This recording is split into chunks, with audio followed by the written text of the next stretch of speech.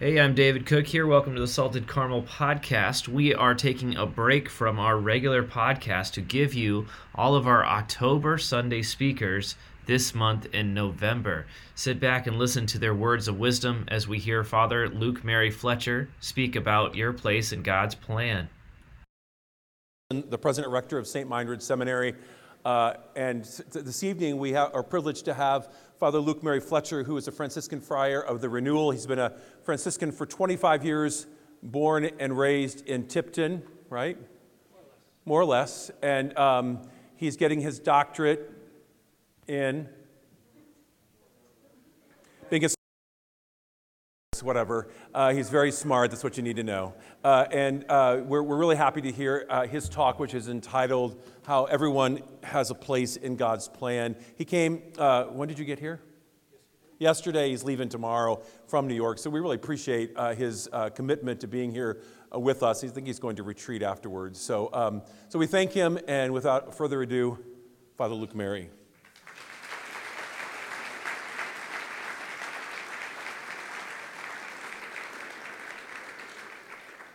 Thank you, Father Richard.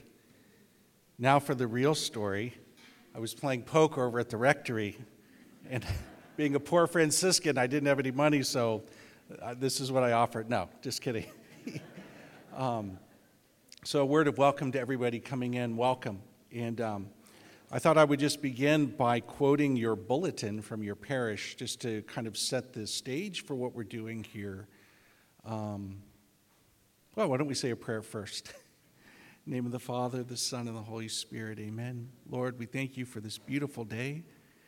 We ask for your blessing upon our time here together. Help us to grow in our love for you and for one another. And in a very special way, we welcome the intercession of the angels and the saints, especially our dearest Blessed Mother Mary, as we pray, Hail Mary, full of grace, the Lord is with thee. Blessed art thou among women. Blessed is the fruit of thy womb, Jesus.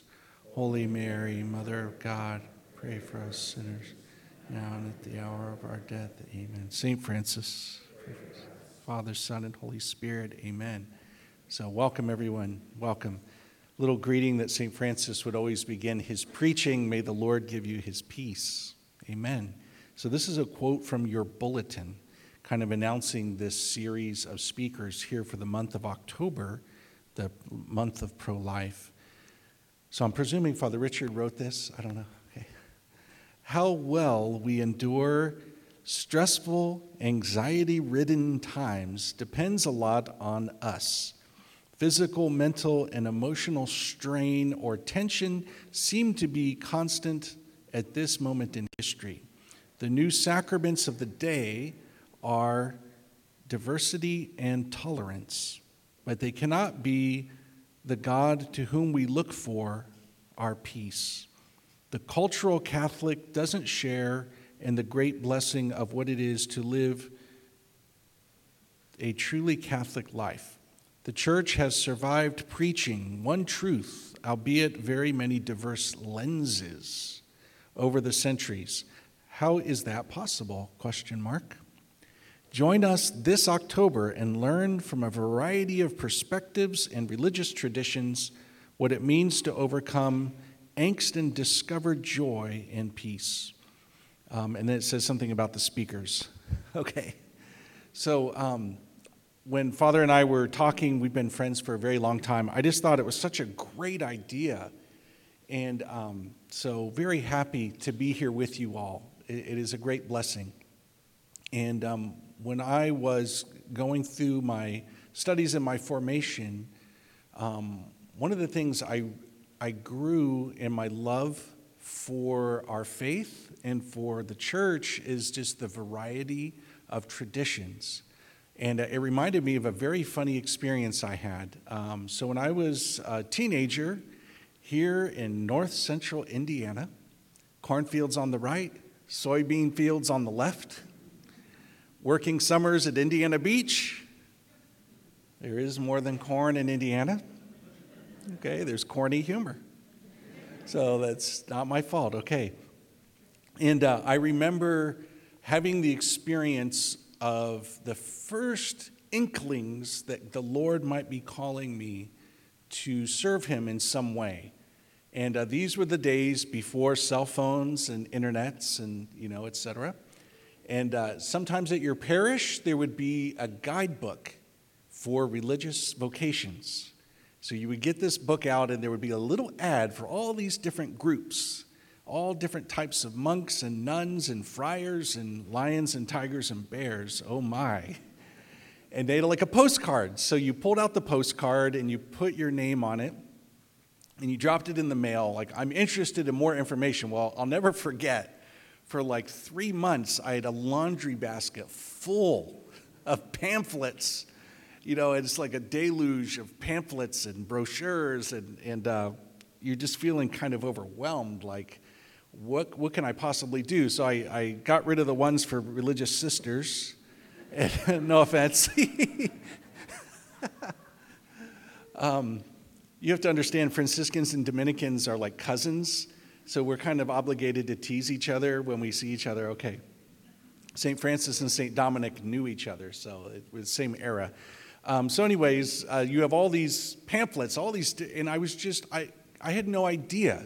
My experience of Christianity and Catholicism growing up here in Indiana, I don't really remember meeting different types of priests and brothers and monks and friars, and so it was kind of overwhelming, but it was also kind of exciting as I was just starting the journey of discerning my vocation and praying and asking the Lord for guidance and trying to figure out, where do I fit? I think we all have that moment, don't we? At least once. Lord, where do I fit in this world? Okay. And so I felt so edified by this thing that within the one church, within Christianity, there are a variety, as Father says here in the bulletin, different lenses, diverse lenses and variety of perspectives that are all like within the church. And I really see that as evidence of how the Holy Spirit works. The Holy Spirit raises up so many different types of flowers in the garden of the Lord. So Franciscans, we love flowers and plants and, creation. And it's really something beautiful. And so when I was discerning, it was almost like dating. I don't know how else to describe it. I would visit different groups. So I remember visiting this group and that group and monasteries, and I was going to university, and there'd be a long weekend. I'd be off somewhere to kind of check out a group. And I remember having experiences of, I don't think I fit here, And that was helpful. That was helpful because it helped me to clarify where I think the Lord was leading me. And lo and behold, through a series of a bunch of different experiences, I started to form a certainty that the Lord was calling me to be a Franciscan. So at that moment, you're like, fine, it's settled. I'm going to be a Franciscan, a son of St. Francis. Well, then there's all these different groups of Franciscans. Brown robes, black robes, gray hair, So then there was more discernment that was needed. So I ended up feeling called to join this Reform group of Franciscans in the Bronx in New York City. And so that's where, when I graduated from college 25 years ago, and went out there to New York City to join this group called the Franciscan Friars of the Renewal. So this is a bit of a newer Reform branch on the Franciscan tree that I belong to. And our community started in 1987. So in terms of Catholic history, we're still babies. There were only 21 friars in the whole community. So it was so new when I was visiting, and now we're about 130, 135, and I'm one of the old guys. So really amazing what's happened. And when I joined the friars, there are classes that you take. And in the classes, you're learning about all kinds of things, which was really helpful because, again, growing up out here, I really didn't have an experience of these religious life. So I had a lot that I needed to learn. And I'll tell you, I was so amazed to learn at all of the different traditions within, well, I guess we could say it this way, different types of Catholic spirituality. Different types. And I just am completely fascinated by that. I'm just amazed by that. And so I guess that's why I'm here, to talk about the one I know the best, the Franciscan spirituality, the spirituality of St. Francis. And so as you were walking in, we had a little video playing on the screen. I don't know if you could see it. Some just images of the little town where he grew up in central Italy, Assisi, not Assisi, Assisi. And how many of you have been to Assisi? I know a few of you, yeah, so okay, well, I'll skip that part. Yeah. But it's a beautiful little town. It was a medieval town at the time of St. Francis, and it really is a remarkable place. And when you visit there, it's almost like you can feel his presence in the very stones. It's just really remarkable. It's on not quite a mountain, but a hill, and it's kind of beautiful and picturesque and romantic and medieval. And so that's where St. Francis came from in the 1200s. So he died in 1226. So we're looking at the 13th century, the 1200s, medieval Europe, there in central Italy. So that's where this whole thing got started with St. Francis. And if you know anything about the history of different types of Catholic spiritualities, well, here's my best explanation, okay? So forgive me, you're getting a little bit of my take on things, I admit that. So one of my favorite things to look at on YouTube, I was going to play some for you, but then, with the setup, maybe you wouldn't be able to see it. There are these people who take a popular song and then they redo the song in a different genre. Have you seen those? Check it out. So, like, for example, there's like a rock and roll song, and then somebody puts out like a bluegrass version of it, and then there's like an a cappella version of it, and then there's like a reggae version, and it goes on and on, a Mozart version, and I just love that. It just cracks me up. I'm a bit of a musician. That's part of my background. And so there's this thing where these really talented musicians will take a really popular song, and then there'll be the jazz. Can you imagine if it was a rock song and then they show you this is the jazz version? It's so funny to me. And I kind of feel like something similar with the different types of Catholic spirituality. So it's a little bit of silly. That's me. I'm kind of silly. So, but when we talk about the different types of spirituality, I'm just going to lay down some basic groundwork for everybody. So it's all about Jesus. So we have the beauty of our faith, right? Particularly witnessed in the Bible. And in the center of that whole story is the coming of God himself in the Messiah and the Savior, Jesus. And we have, particularly in Matthew, Mark, Luke, and John, the four Gospels, we have the content of what Jesus taught and what Jesus did.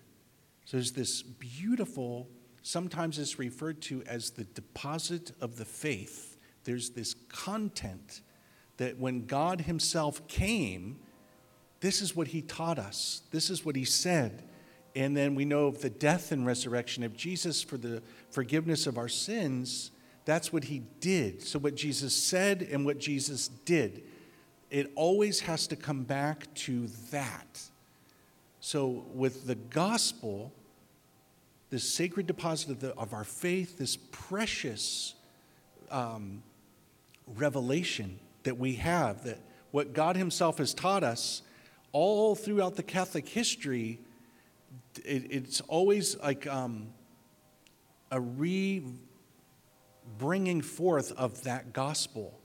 So for me, it's a little similar to what I shared with you about YouTube, so like maybe, the Franciscans is kind of like the funk version. The Dominicans are more, I don't know, Beethoven or, all that theology. they love words and books with lots of words. And we love, comic books with pictures, okay?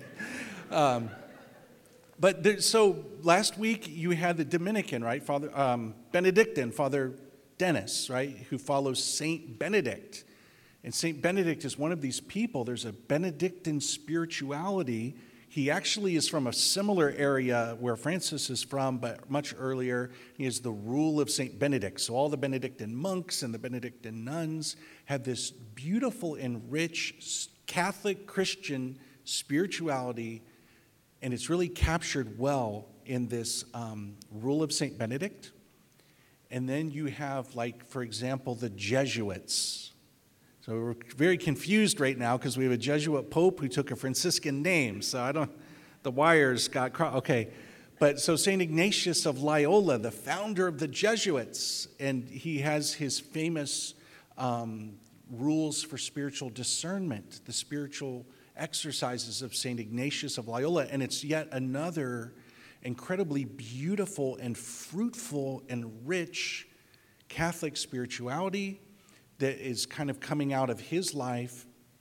Of course, we have our Dominicans, and with St. Dominic, who was a contemporary of St. Francis, and then not long after St. Dominic is the famous St. Thomas Aquinas. And I think a lot of the charism of teaching the truth, etc. And it's kind of a unique take on the Christian life that's there. And I just find that so beautiful. It really is like going through, like an arboretum or a garden. And you see there's all kinds of variety of these beautiful, different.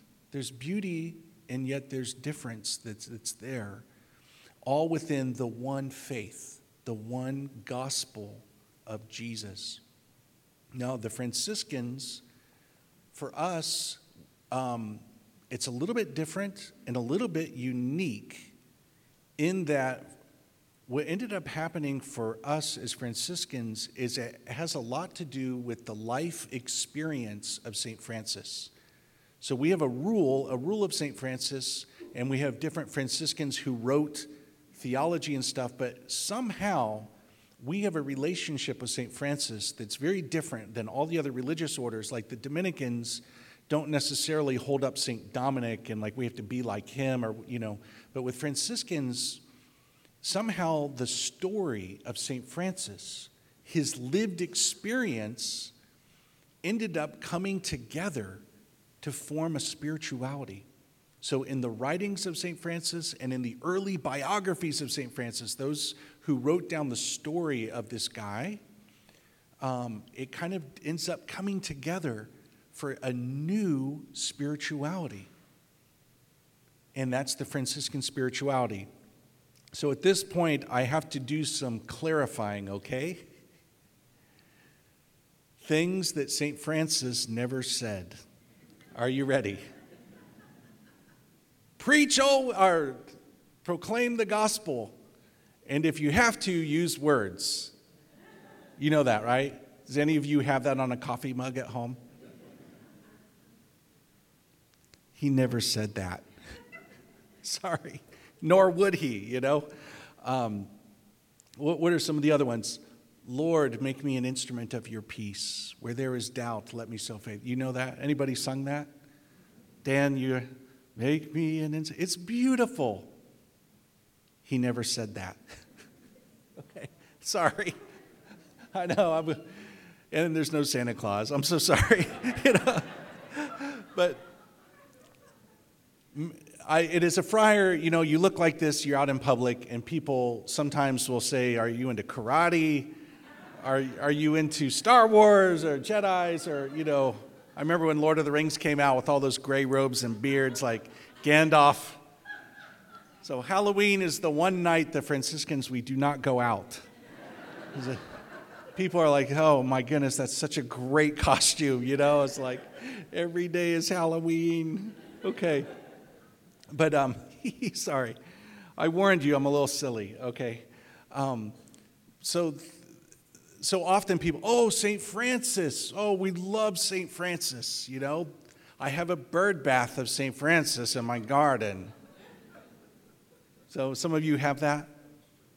Okay, so I'll be willing to come over and bless it for you, okay? So some people would say that St. Francis might be one of the most popular saints, that even people who aren't Catholic or who aren't Christian have a great love for St. Francis. And I think sometimes people have either a false idea of who St. Francis really was, or maybe they just know like a little piece of it, like the piece that's kind of popular, like he loved animals, and he preached about peace all the time. Well, that part is actually true. More about that in a minute.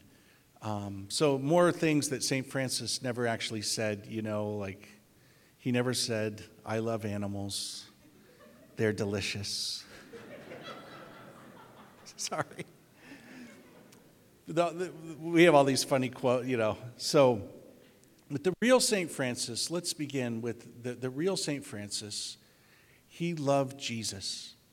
He loved Jesus. So, if anybody wants to talk about St. Francis disconnected from Jesus, it's not St. Francis. They need to call it something different. The real St. Francis, he was a saint, and he loved Jesus.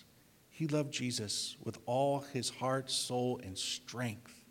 He was raised in this little medieval town, and there's a lot of things happening in his culture at the time that offer explanation for things about his life. But he was a little bit of a wild child.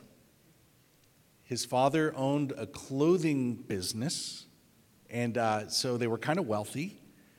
And he was very popular with all of his, fellow teenagers, because they'd have these parties, and he would always pay the bill. And he was kind of known for having really nice clothing. Can you imagine if your dad owned, I was going to say JCPenney, but where do people get clothing? 25 years at the monastery, I have no idea anymore. Vera, Bradley, Clara, where do you get your clothes? I don't know. So St. Francis, was wealthy. They say that he is the most saintly of all the Italians and the most Italian of all the saints. You can imagine him speaking with his hands and just loving life. And he was crowned the king, not homecoming, but like king of the party. They had this king of the party. And so St. Francis was kind of known for being this guy. He even wanted to be a knight. You think of like the medieval tales of King Arthur and the Knights of the Round Table, and St. Francis was enamored of those ideas, and he wanted to be a knight, and he kind of gave himself over.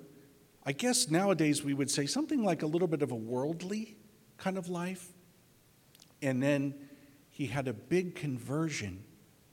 He was in one of these local battles, and he got captured. He was in jail for a year, and he got really, really sick.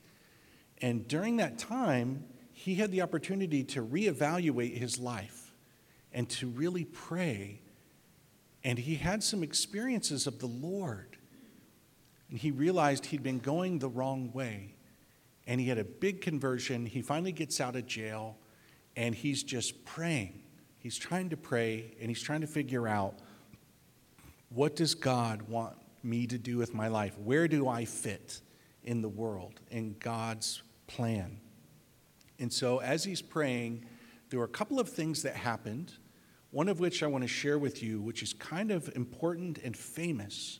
There was an old, dilapidated chapel out in the fields. So the monks would have a little chapel out in the fields, because in those days the monks were like farmers. And then instead of going all the way back to the monastery for prayer time, they would go to this little chapel throughout the day to do their prayers. And so there was kind of a half-abandoned old stone chapel, and St. Francis would hide there and pray. And he would seek the Lord's will. And in this little chapel, there was a painted crucifix. And this painted crucifix was almost like an icon. And it was based off of the Gospel of St. John. And one of the days when St. Francis was praying in there, the crucifix, the image of Jesus on the cross, came to life. And he spoke to Francis. And you may know the story. Jesus said to him, "Francis, Go and rebuild my church, which you see is falling into ruin. 3 times, Francis, go and rebuild my church, which you see is falling into ruin. And when St. Francis came out of his trance, he had a grace the Lord had given him, like a direction. And so he started rebuilding that church, like literally. He goes over to the local river, which was dry at the time, and he's grabbing stones, and he starts going through the streets of Assisi, which was, probably the size of Tipton. And he's like, if you give me a stone to rebuild the Lord's church, the Lord will give you a blessing. If you give me 2 stones, the Lord will give you 2 blessings. Is this when we pass the basket, Father Richard? No. Sorry. And so St. Francis took the word of Jesus literally, and he's literally rebuilding this little chapel. He ended up doing that for 3 little chapels, and one of which is kind of a famous chapel. You can see it either on the internet if you can't go over there. There's a big basilica, and inside it is a little stone chapel, the little portion. And this became the mother church of the Franciscan order, because when Francis is literally rebuilding churches stone by stone, other young men in the town started to come and join him. They started kind of praying, and they were kind of like holy carpenters, rebuilding the church. Well, eventually, they go to the church to open the Gospels and asking Jesus, like, now we're a group. St. Francis later, he would write, the Lord gave me brothers. The Lord gave me brothers. And they would open the Gospel, and he said, Lord, what should we do? Lead us. And they would open it to where Jesus says, take nothing for your journey. And in the other passage, they would open and they would see these, and again, we're coming back to the heart of our faith, the Gospels, that content of what Jesus taught us. And they're like, okay, let's do it. So that was the idea. And so more young men started to come and join them, and lo and behold, it started to look like a religious order.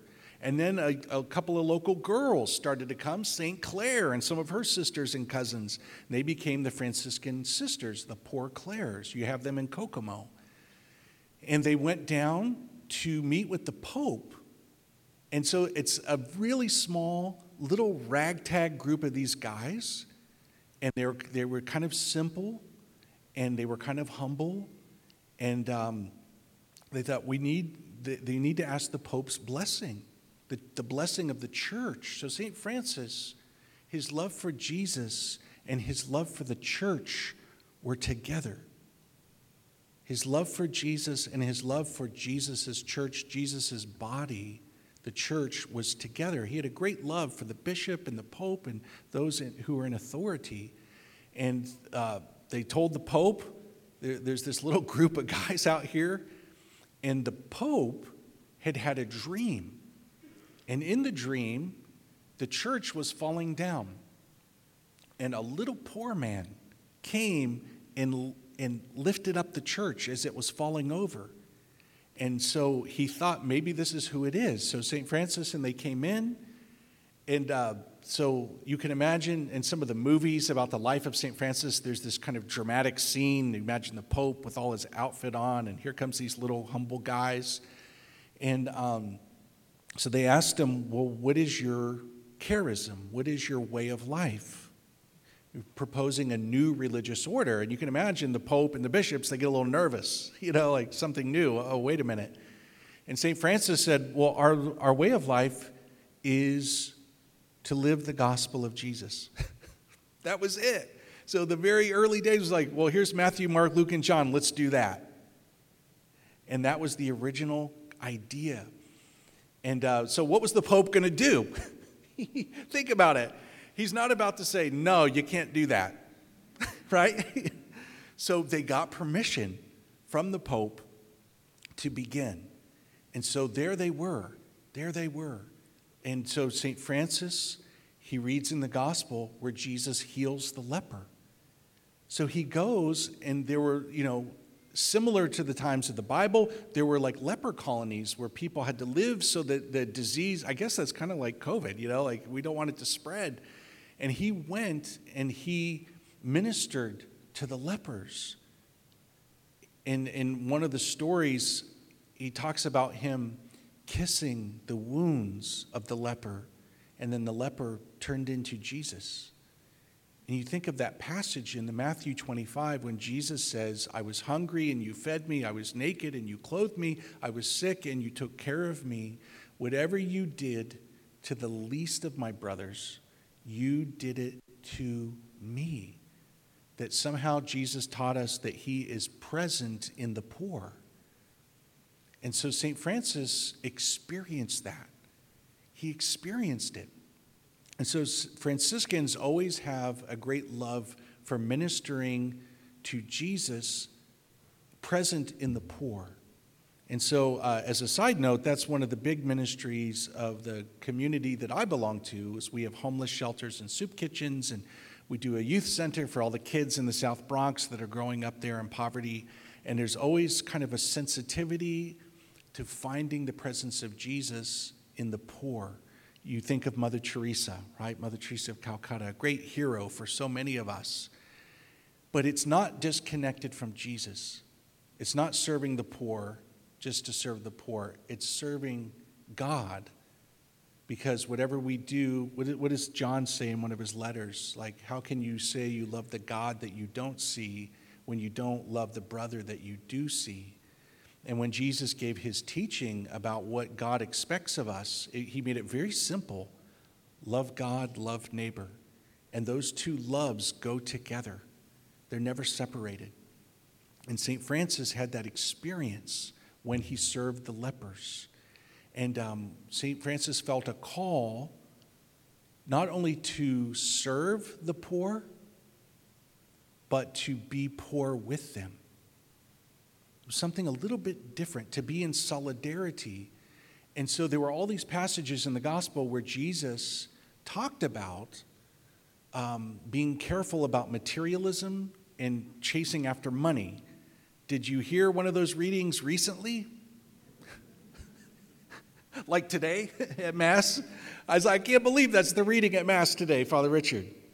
You were a genius having me here today. Yeah. So we have that story of the rich young man who comes up to Jesus. Was that the homily tonight? So you're like, oh no, not another homily on the same passage. Okay, maybe we need to hear it again. And sometimes people would ask, well, what would have happened if the young man had accepted Jesus' invitation to sell everything that he had, give to the poor, and come follow?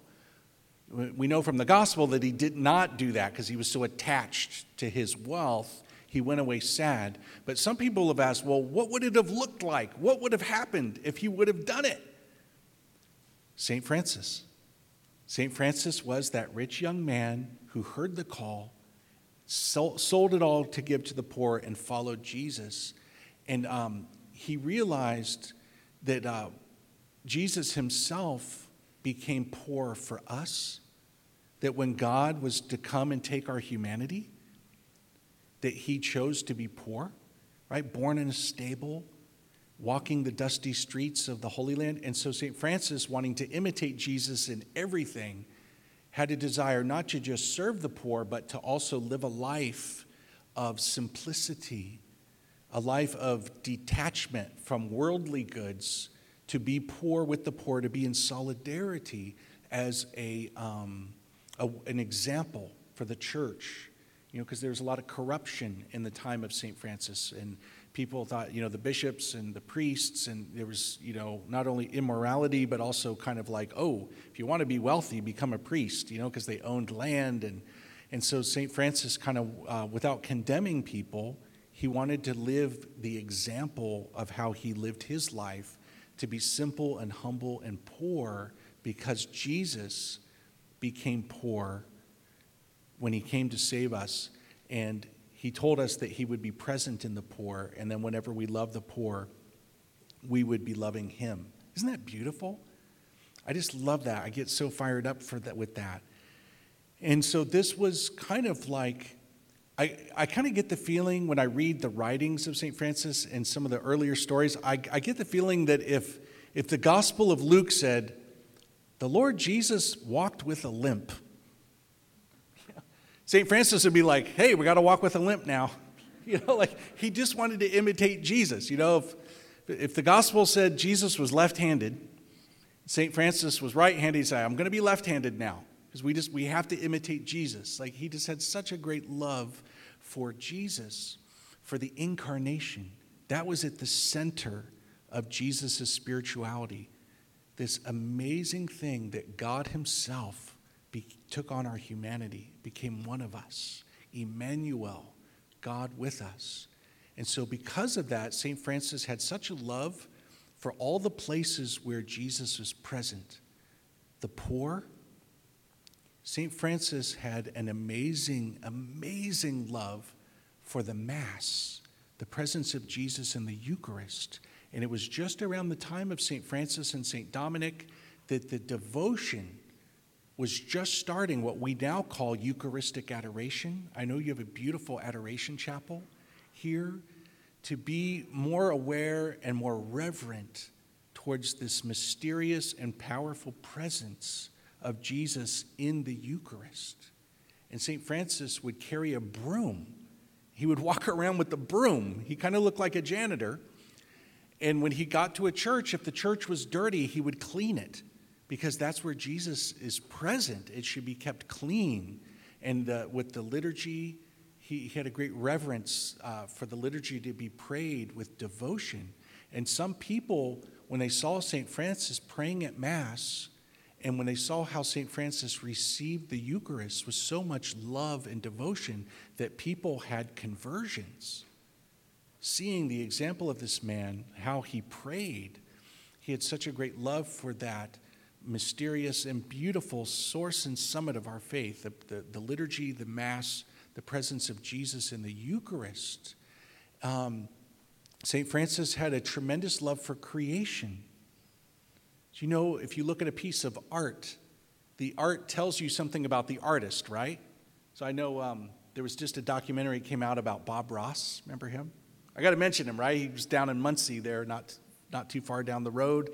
What an incredibly gifted artist, right? Within 23 minutes, he could paint these amazing, happy little trees. And so if you saw the video of Assisi, you see this thing of the beauty of central Italy. And St. Francis, he would start saying like brother sun, sister moon, like the little animals were almost like brothers and sisters, fellow creatures. Because if God created them, and it tells us in the book of Genesis that everything God created was good and beautiful, St. Francis was so sensitive to the presence of God that he saw. So yes, he did love creation, but not for the creation's sake, but because creation speaks to us of the Creator. And so you have this whole spirituality of being sensitive to the presence of God in all the places where that's found. So he did have a great love for creation, and he did have a great love for animals. So there were stories of St. Francis being very kind and loving towards the animals, and some people call him a beast master. So he had the ability to somehow communicate with the animals because he was so holy. So in one town he was preaching, and the people were mocking him. Thank you for not doing that tonight. And so he said, if you're not going to listen to me to preach the word of God, I'm going to preach to the birds. And all the birds came, and he preached a sermon to them, and some of them went to confession. I don't know. And so other Franciscans picked up on that as well, right? St. Anthony preached to the fish. And so St. Francis, though, he had a love for animals because they were our fellow creatures. And, when he saw a little lamb that was going to be slaughtered, he ransomed it because Jesus is the Lamb of God. And he saw a little worm on the walkway after the rain. And these are real stories. He would move the worm because it says in the prophet Isaiah that when Jesus was on the cross, he was like a worm and not a man, so disfigured. And so St. Francis just had this incredible love, even for animals. It's true. But a little side note on that, he was not a vegetarian. So he did eat hamburgers or something, I don't know. But he did have a love for the animals as well. And he had a love for the little ones. The title of the talk tonight is Everyone Has a Place in God's Plan. And that certainly comes through in the writings of St. Francis. It's like, look at this little person who the world doesn't value, but the Son of God loved them and died for them. So again, it's connected to Jesus. That it says in the Bible that Jesus loved us so much that he would come and die for us. So St. Francis is like, we have to love and reverence the dignity and value of every life, every human life, especially made in the image and likeness of God, and especially the little ones. In the Gospels, there's a number of places where Jesus honors children, right? And they're arguing who's the greatest. It's so embarrassing, those apostles. Who's the greatest? And Jesus brings a baby. Unless you become like a child, you cannot enter the kingdom of God. And if you receive a little one like this, you receive me and you receive the one who sent me. Do not stop the little children from coming to me. To such belongs the kingdom of God. So St. Francis had a great love for the little ones, including children. And so I think it's so important to mention that if St. Francis was alive today, he would be extremely pro-life. Extremely pro-life. And that's one of the ministries that my community does because we feel like it's so authentic to the spirit of St. Francis. But we're not just pro-life in the sense of loving the baby in the womb, but it's also loving the mothers and the fathers. And I'll tell you some of the most powerful moments of ministry that I've ever had is doing retreats for healing for mothers and fathers who've had a connection to abortion. And I'll tell you, I'm Christian, I'm Catholic, so I'm pro-life. I believe in the value and dignity and sanctity and the presence of God in every human person. But nothing solidified and strengthened my pro-life convictions like hearing the witness of the mothers and fathers who've had abortions.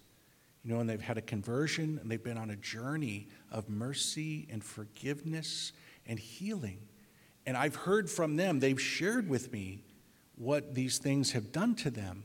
So it's not just about the baby in the womb, it's also about the mothers and the fathers. It's about everyone. And it's always connected back to the presence of Jesus who had such a great love for children. And what the Bible tells us about the unique and beautiful dignity and value that every human person has in God's image and likeness. Isn't that beautiful? So we do a lot of that pro-life ministry as well, but always in a way that's offering mercy and love. So often the situation is kind of complicated for people. They found themselves in a situation and they're confused or they're afraid. And so it's a complicated topic there, but we're always there to offer God's love, God's mercy, and to offer help in any way we can. And I truly believe that is so very Franciscan, because of St. Francis's love for the little ones. So maybe I'll just conclude by saying that St. Francis was known for being joyful. There are all these stories of St. Francis praising God. So when I read it, it kind of sounds like he was a charismaniac. People have a charismatic spirituality. And St. Francis had developed a habit of recognizing the good things that come from God, that God is good, God our Father is good, and that he loves us and that he provides for our needs, and that we thank him. And he would be walking through the woods and he would be praising God out loud, kind of like a charismatic person. You see that in the Psalms as well, right?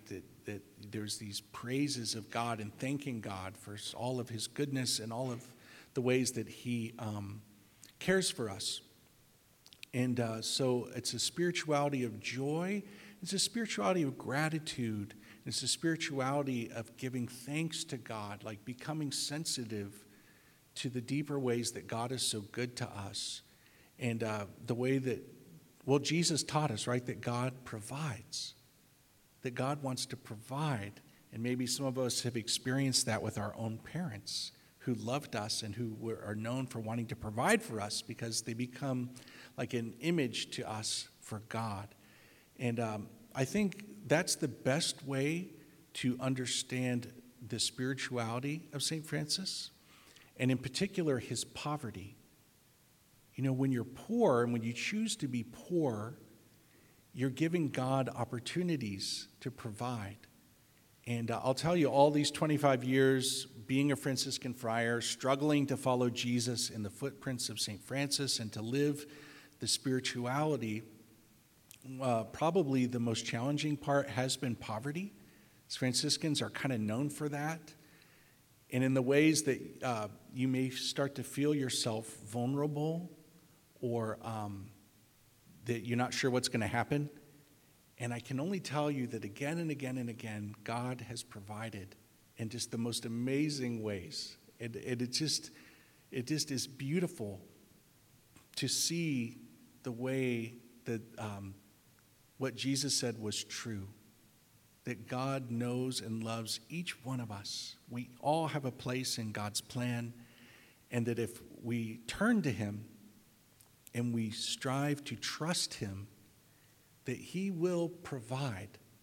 He will provide not just things, but also graces that we need to deal with whatever we're going through right now.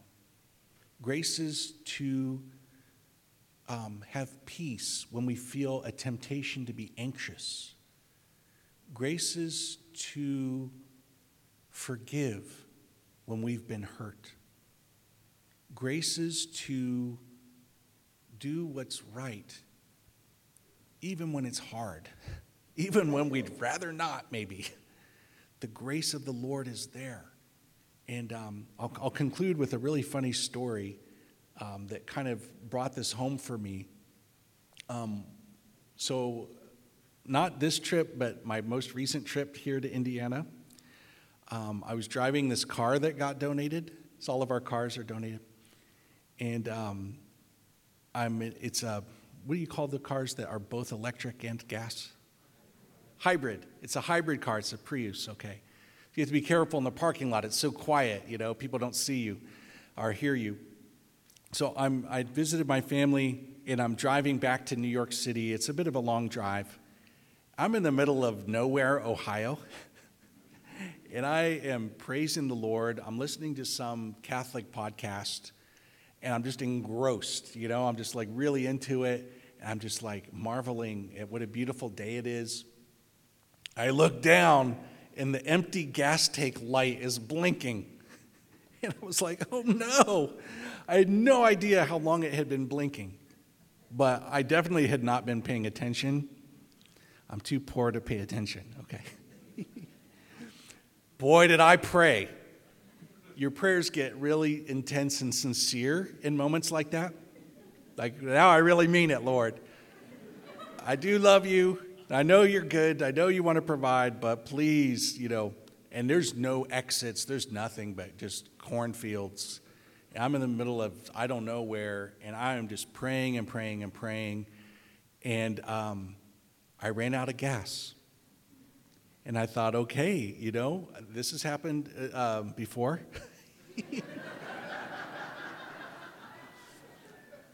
Usually it's you break down. It's an old car. And then you have these great experiences of people helping you. And I know that I'm supposed to love that as a Franciscan, and I do, but I really love also not breaking down. Well, this thing is a hybrid, so when the gas cuts out and I kind of like swallow, it switched over to electric, and it kept going. I was like, praise the Lord, you know? And lo and behold, I did make it to an exit. And then when I hit the exit, the electric ran out. But the exit was a downhill off-ramp. And I kid you not, I hit the exit, now the electric, and I coast downhill, and there's a gas station right there. And I am just praying, and this car coasted right up to the pump. And it's like when I got to the pump is when the momentum stopped, so I didn't even have to push the brake. Literally, the nozzle was, within inches of my gas tank. And I was just like, you're showing off.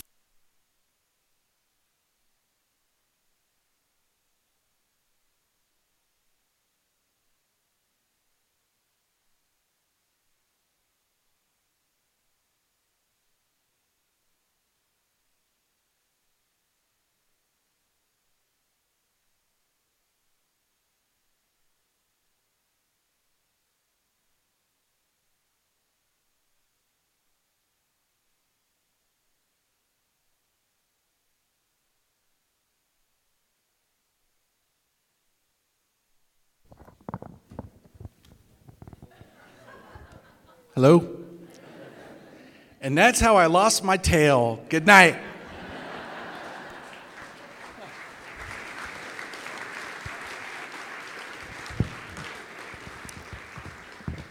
All right, so I think the battery running out of juice in the middle of that story is hilarious, but it's probably also a sign that it's time. So you can imagine with talking about, as a Franciscan, talking about St. Francis and the spirituality, I could just go on and on, on. But so thank you so much. I'm just so surprised to see how many people are here. It's just wonderful to see you all.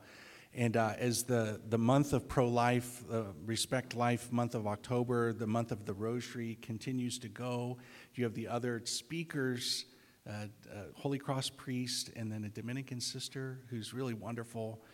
Please know of our prayers for you and for God's blessing on each one of you as you strive to kind of live your faith in your life and maybe take some inspiration for some of the different traditions that are within the church. And so again, thank you and God bless you.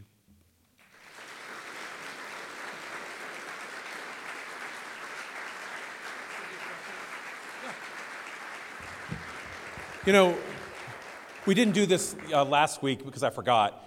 Does anyone have any questions? It's your chance to ask a question of a Franciscan friar in the flesh. Anyone? Anyone? Father, if St. Francis did not say, "Make me a channel of your peace," who started it? Who said it? Well, most of the world says it now. They think it came from the late 1800s.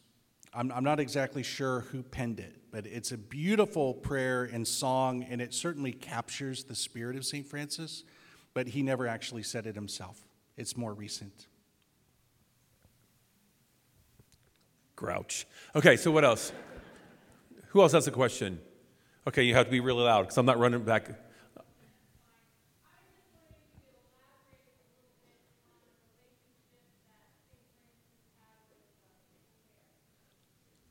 Relationship that St. Francis had with St. Clare. The relationship that St. Francis had with St. Clare. Has anyone here ever seen the movie Brother, Sun, Sister, Moon? It's like the hippie St. Francis, everything completely wrong. Sorry. But the soundtrack was awesome. Donovan. So St. Clare had been a member of the nobility. So there's a little bit of a background there.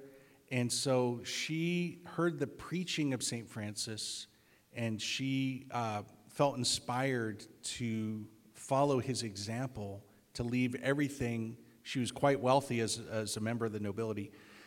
So they were very good friends, and St. Francis was like a spiritual director for her in the beginning, and until she got started with her own community of Poor Clares, Franciscan sisters.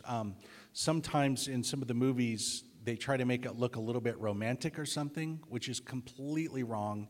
He was quite a bit older than her, and so they had a spiritual friendship. He had been a spiritual director for her, And then the friars were a great support for the Poor Clare sisters, just as now maybe different Franciscans go and say Mass or hear confessions or for the Poor Clares. But yeah, so there was a great friendship, and he was a spiritual mentor in the beginning. And then she kind of got going and then became a great saint of her own right.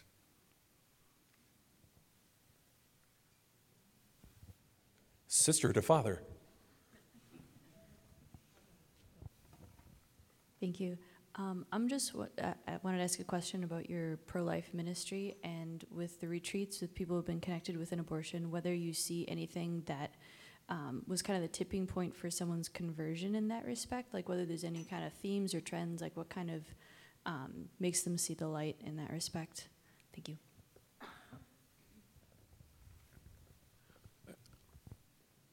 Oh boy.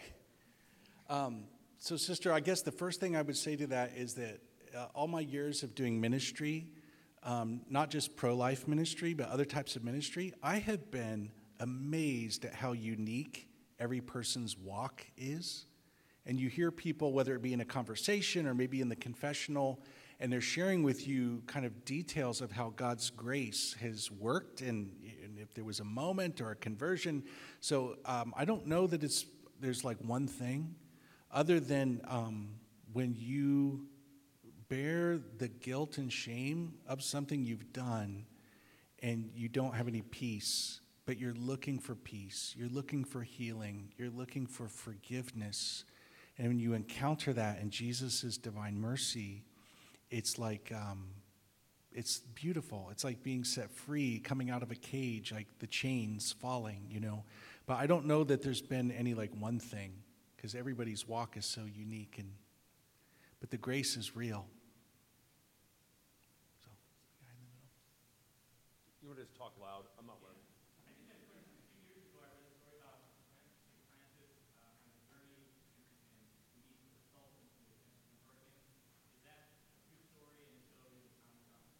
Yes, it is a true story. There's been a couple of books written recently about this episode from the life of St. Francis, going to Egypt, to Damietta, and it's during the Crusades, and crossing the line into the Muslim army and having this encounter with one of the sultans.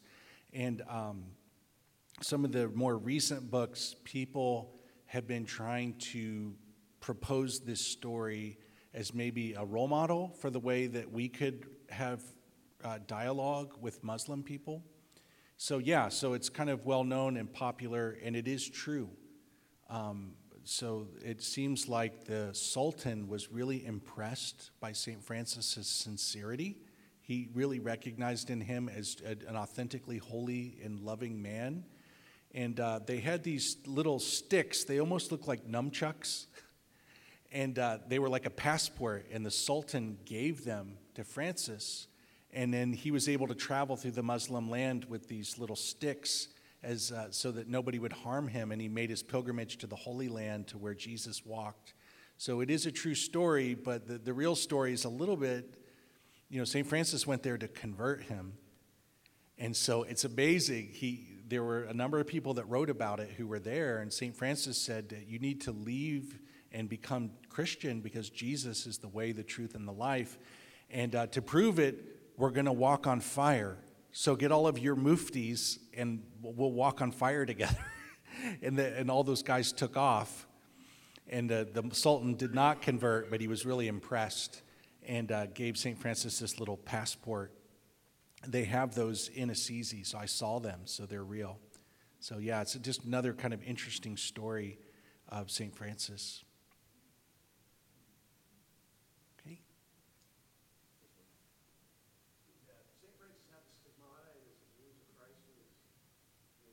Did St. Francis have the stigmata? Yes, he did, and is probably the first saint in history that we know of who actually had a mystical phenomenon. I kind of didn't go there tonight because I always felt like it's such a strange topic that it needs like a little bit of an explanation. But in our own day, we've had another Franciscan priest, St. Padre Pio, who maybe some people are still alive who knew him, who had this very unusual mystical phenomenon or gift that the actual wounds of Jesus appeared in their bodies. So holes in the hands and in the feet, and then the hole that pierced Jesus' heart. So matter of fact, on this painting of St. Francis, you can kind of see his, around where his chest is, there's like there's a wound in his hands. So yeah, many people testified to seeing it. The last 2 years of his life, he had these stigmata. And so just a word on to understand what that's about, because that's a little strange. And it has to do with being so conformed to Jesus. Like I said, he wanted to imitate Jesus. He wanted to be like Jesus. He wanted to live like Jesus, talk like. And so St. Paul in his writings has a good bit of teaching that in our Christian walk, we become conformed to Jesus, our Savior. And it appears that was so concrete in St. Francis that he had this mystical thing at the last 2 years of his life. He did develop the actual wounds, and when people touched it or whatever, they were healed. So there were miracles associated with that. But it takes a little explaining. I don't think it's a gift that many people get. So, okay, well, I think we're... Oh, the color question. So that's nothing's more controversial amongst Franciscans than what color was the habit. It was gray.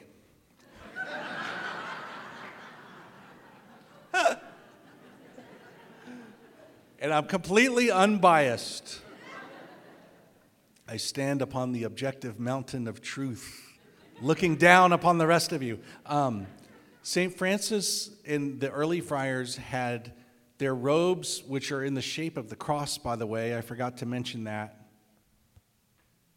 When Jesus said, pick up your cross and follow me, St. Francis is like, we're going to make a robe in the sign of the cross and do what Jesus said to do. It was the cloth of the poor, and that would have been undyed wool. So kind of a dirty gray, dirty brown gray. And so what ended up happening is a little while later, it was the same clothing that the lepers would wear. So when people would see the Franciscans coming, they would run away because they thought they were lepers. So they ended up changing it to brown. And then there are some Franciscans that changed it to black or like a blue in honor of Our Lady. But the friars were known as the Gray Friars in the early days, but it was like an undyed wool. You mentioned you're up to 130-some brothers. Are you all located in New York, or where else in the world? So she's asking about my particular community. So we started in 1987, so we're kind of a new branch on the Franciscan tree. Started in the South Bronx. That's where it all began for us. That's where our headquarters are. And now we're in a lot of other countries. So Honduras, Nicaragua, Ireland, Northern Ireland, England, New Mexico, and then we just recently opened in Oakland, California. So, and I don't know, maybe Carmel? All right, well, I thank you again. I think we'll bring it to a conclusion maybe by saying a little prayer, or? Okay, I'll give you my blessing. Let us pray. In the name of the Father, the Son, and the Holy Spirit. Lord, we do thank you for this time, and I pray for each one. Help us to know your love. Help us to understand our place in your plan, and lead and guide us as we make our way through this life. I pray that the Lord may give you peace, and may he bless you, Father, Son, and Holy Spirit. Amen. Safe home.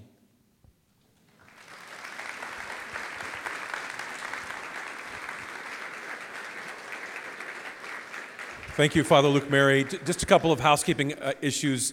There are baskets in the back for free will donations to help offset our costs. Also, if you could help put the chairs up again, and we can put the tables down for lunch tomorrow morning, that would be great. So we'll have the Holy Cross Father that will be here. His name escapes me right now. What? Father Bill Miscampbell, that's his name. I haven't met him, so I don't know him as well. So hopefully you all be here tomorrow, or next Sunday, rather, not tomorrow, at 6:45. Thank you, and God bless, and help put the chairs up. That would be great. Thanks.